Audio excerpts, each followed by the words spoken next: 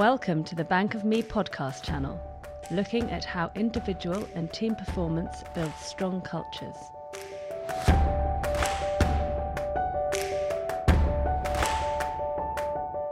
Hosted by Jane Sparrow and Chris Preston.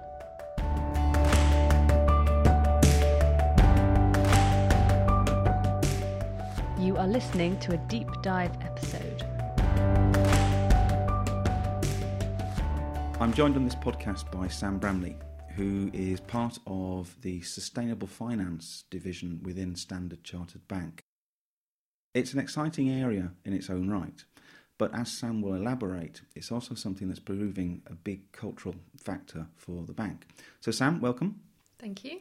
Sam, first of all, introduce yourself properly, because I tried your title twice and I've got no chance at it. So. It's not a very user-friendly title. So I work in the environmental and social risk management team at Standard Chartered, and we're part of a wider division that is very new in the bank called Sustainable Finance. So it's a small name, but can you unpack it? Because from talking to you, there's a lot there, isn't there? There is, and the team's role within the bank has changed hugely in the 2 years that I've been there. So when I joined the bank, it was very much a risk management function. So we would primarily look at new clients wanting finance from the bank and new projects wanting to be financed by the bank, and look at what the environmental, social and human rights impacts were going to be of those particular projects or clients. So it was very much a job mitigating impacts and risks and things like that. Now, since I've been there, it's developed hugely and is now seen as a much more proactive part of the bank, where we actually, the team I work with sets a lot of the standards for the bank in terms of different sectors like mining, oil and gas, palm oil, chemicals, and we look at all these sectors and decide who are the best actors in these areas and what sort of criteria we should use to assess good practice.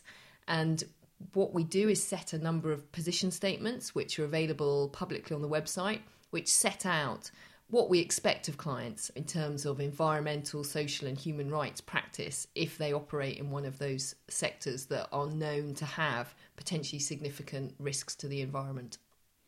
That's just to take a step back there. You gave us a huge list. So oil, gas, chemicals, palm oil, which is obviously a very big one at the moment. Yeah. That's global. How big is this in terms of what you do? I mean, what we do is huge. The team is quite small. I mean, we have 7 people in the team, but we do look at these sectors on a global scale. Having said that, the bank only works in emerging markets. So all of the projects we look at are in Asia, Africa, some in the Middle East.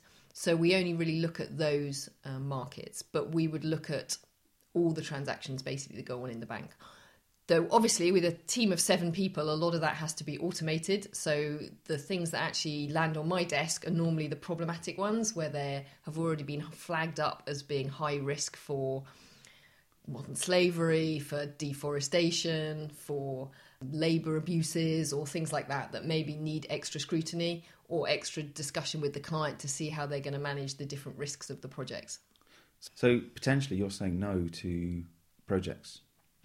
Yes, I mean, the team doesn't have veto rights as such, so we cannot turn down a project. However, the reality is, if a project is contentious and has been flagged as being high risk, the management team are extremely unlikely to support it if my team doesn't support it. So pretty much if a project comes to us and we say, I'm sorry, the risks of this project are too great, or this client is known to have deforestation in its palm oil supply chain, ESRM, which is my team, cannot support this, you'll have to take it to the management team. They already know that if they take it to the management team without our support, it'll be turned down. So it is taken very seriously in the bank. And what's driving this? What's behind the bank having such a close scrutiny on where the money's going?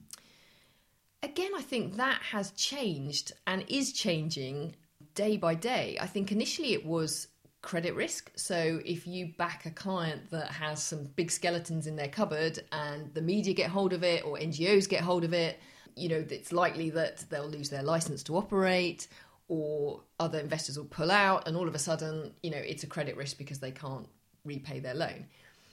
But now it's moved much further from that, and it's in terms of the reputation of the bank. The bank wants to be seen. I mean, one of our mottos is we are here for good. So you don't want to be associated with any projects or clients that do bad stuff, basically. You want to support the good players. You want to promote sustainable practice. You want to only support clients that have a strong stance against deforestation and things like this. You want to be above your peers in being the best actor out there. Because every month we get rated by different external agents or NGOs to say, where does Standard Chartered sit amongst all the banks in terms of good practice and, supporting companies that don't do, drilling in the Arctic, or don't fund fossil fuels, or don't do coal. We want to be at the top of the list as the good guys. So it definitely has moved from covering yourself from a risk perspective to actually wanting to be seen as a leader in terms of, and that's the point of this new team, Sustainable Finance. It's only been going for 9 months or so, but the whole point of it is actually the bank sees that is where the market is going. Yeah. Now investors don't want to have anything to do with a company that isn't going to be sustainable or going to do green projects and has an emphasis on renewables as opposed to fossil fuels, and so we're trying to keep up really with the demand of the market. So what you're describing there really is good business, and that's from the head. Mm-hmm. What about from the heart in terms of why you guys do it? That must factor in. Yeah, I mean, my team is quite unique in that we work for a bank, but none of us are bankers. I mean, my background is... many years ago, I was an anthropologist. I worked for Save the Children. I've done, that's where my heart is and my passion is. And within the team, I'm the sort of social and human rights specialist.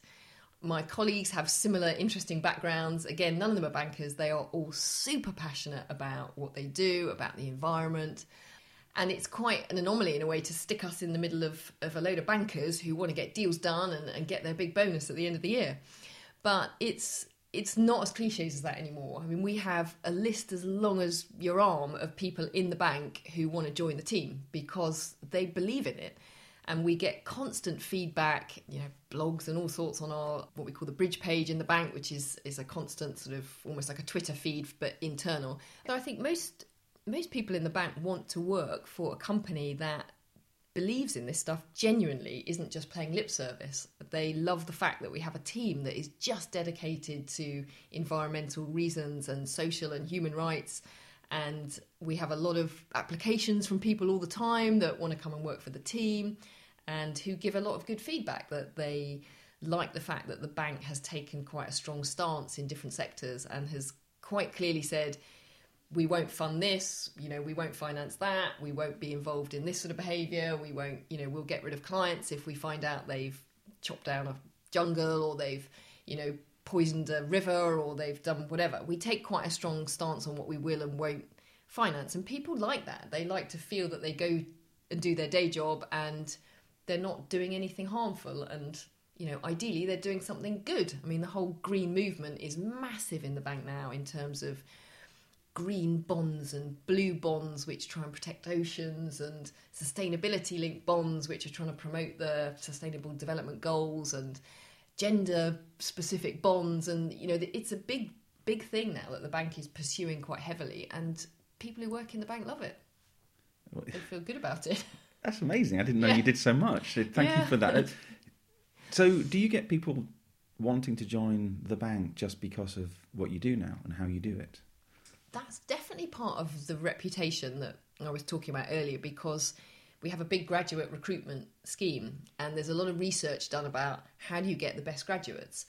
And it's not just about money anymore. I mean, obviously I'm not a banker, but I would presume as a graduate you join a bank because you want to make money. But nowadays it's more complicated. They will look at all the different banks and they will, a lot of the time, go, actually, we are picking which bank we want to join on their green and sustainability credentials.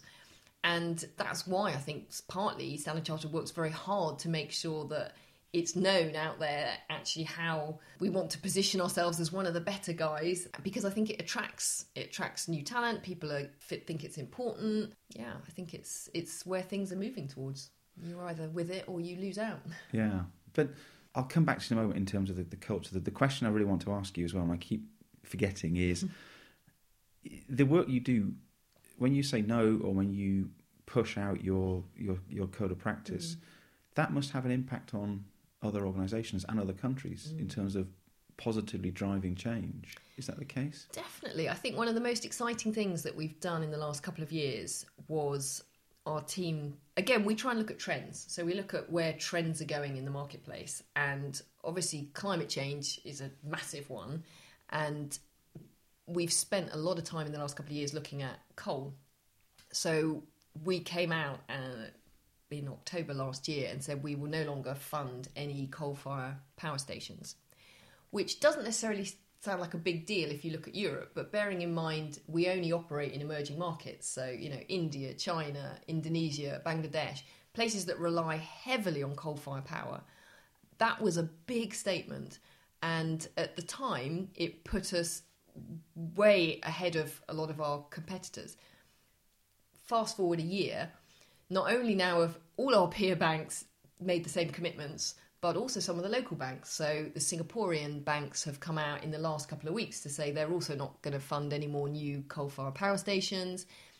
One of the Japanese banks has done the same. There's murmurings in the Chinese banks, which everyone thought that would never happen. So definitely, I certainly would not credit all that change just to Standard Chartered, but it certainly helps that when a big name makes a statement like that, there is a ripple effect, and then the other banks start looking at it going, okay, it doesn't look good that we're still doing this. And of course the NGOs that have now said, great, Standard Chartered, that's really good, now move on and start trying to get the other banks to do the similar thing. So it definitely is part of a change movement. Yeah. I think you're being modest. I do Maybe. think that, but is there a risk for the bank then in terms of some of these decisions make them less commercial? There's certainly pushback. Well, no, pushback's the wrong word. There's certainly some possible reluctance initially because there is always a financial hit. If people are coming to you to finance projects and all of a sudden you're saying, well, 50% of these projects that used to come to us we can no longer get involved in, there is a revenue impact of that. And initially there is some nervousness in the bank. People have targets, they have a job, they've got to do their job. But what we also try and work very hard at with a lot of training and a lot of information sessions, getting specialists in, is to say, okay, well, we're shutting off one avenue of business here for you. And whether it's coal or whether it's asbestos, which is another one we've recently said, no, we're not financing any more asbestos products. Whatever it is, you do have to replace it. So, of course, with the fossil fuel stuff, we're now trying to push more investment in renewables. Asbestos stuff's a bit more difficult to replace, but you do have to look at other avenues to plug the gaps. Because, when you say no to things, you are cutting off potential revenue. But the idea is to try and drive enough culture change that you're not chasing those opportunities anymore because it's not where the bank's going, it's not going to be supported. So it involves a huge culture change in the bank to say, actually, that's not what we're about anymore. We're about pushing sustainability. So, don't even talk to me about coal. Go and chase the new, hydrogen developments or battery power or renewables or whatever it is, because that's where the bank wants to go.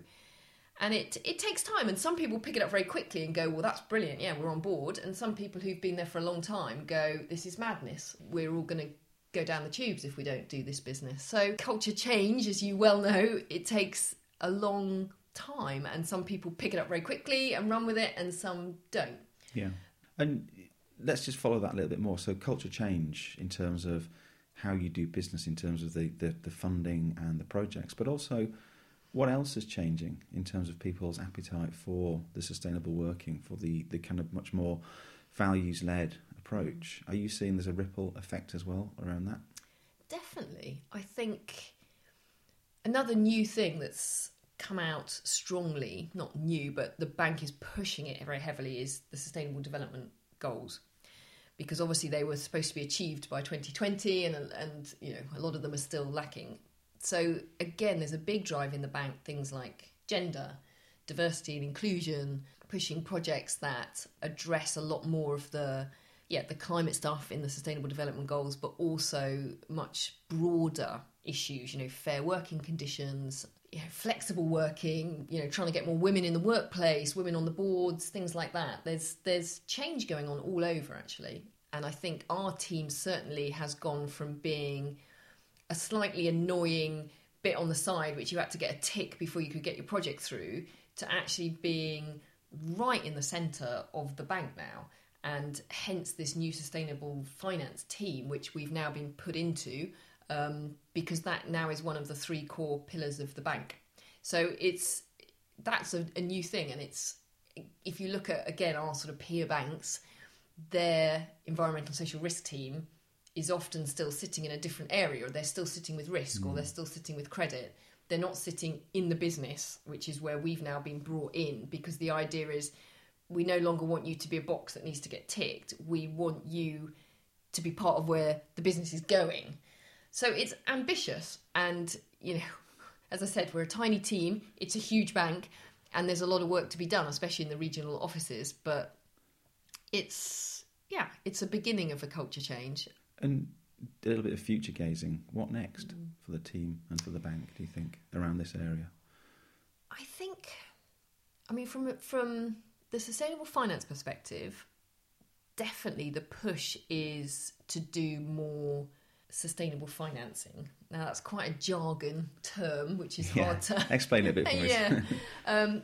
But what it means really is saying, from now on, okay, you've got to hit all the criteria that I've mentioned before. So if we're going to finance palm oil, you've got to commit to no deforestation, no planting on peat, no exploitation of people, no da-da-da-da. But that now is almost a given. If a palm oil client, for instance, now comes to us and we put together a sustainability-linked product, they've already had to meet all that. So we might say something like, in year 1, if you manage to capture all your carbon emissions from your mills, for instance, then we will give you a discount rate. And in year 2, if you manage to trace all of your palm oil supply back to farm and can prove that there's no deforestation there, we, again, will reduce interest rates.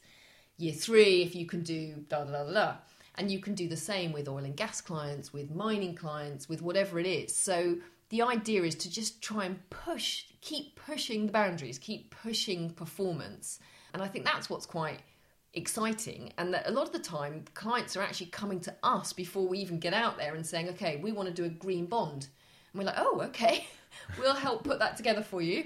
But that's definitely ballooned in the last 6 months. That's what clients now want, because they want to be able to go out to the market and go, look, we've got all these green financing because we're going to achieve all these great targets. And again, it's A, it looks good, B, it attracts lower cost finance, and it's great for the reputation, and it's necessary. I mean, I think everyone's woken up to the fact that we can't do business as usual anymore. I think you've just summarised the whole thing in one word there. It's necessary. That's quite a powerful thing to say. You're so passionate about this, and I'm guessing your team are as passionate. Definitely. Is that infectious? Are you creating a culture of passion? I hope so. I definitely Don't be hope modest. so. Yes, then, I think we are. Okay. And I think what's exciting is that now we get brought on much earlier. So if there's something that, one of the bankers is interested in getting involved in, a solar power plant or something, they come to us before they've even expressed any interest to the client. They're like, we're thinking of this project. What do you think? Is there anything we should be asking them? Is there anything that you're concerned about? Basically, give us some information so that we can go and sit before the client and we can, make this into a really good project.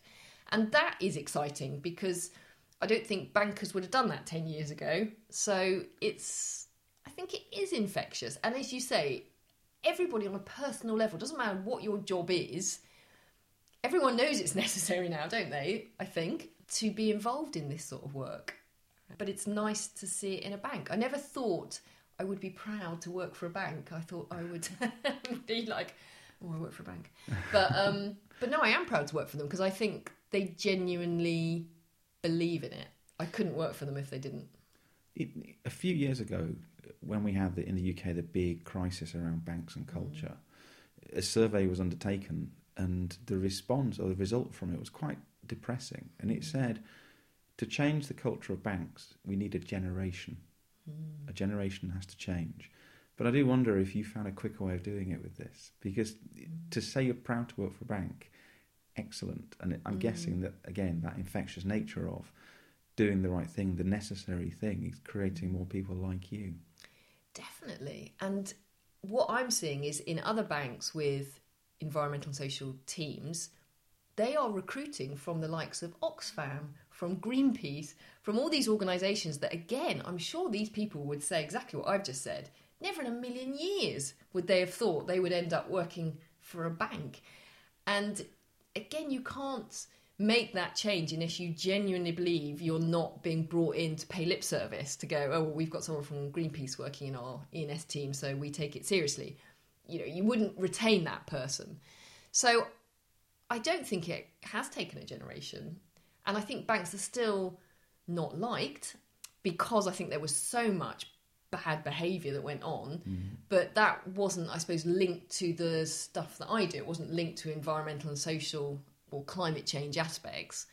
So I think, I'm not sure people will still love banks in the next 5 years or so, but I think the more understanding there is of how seriously they do try and take this stuff, I think hopefully the image might change a bit. And I certainly think that is what our CEO is trying to do. Clearly, at the end of the day, he's a banker and the bank has to make money. That's why it's there. But I think there's very much the bank has to make money by doing things the right way. And that's the difference, I think. Brilliant. What a lovely point to end on. Sam, thank you so much for your time. Keep up the good work. Thank you very much.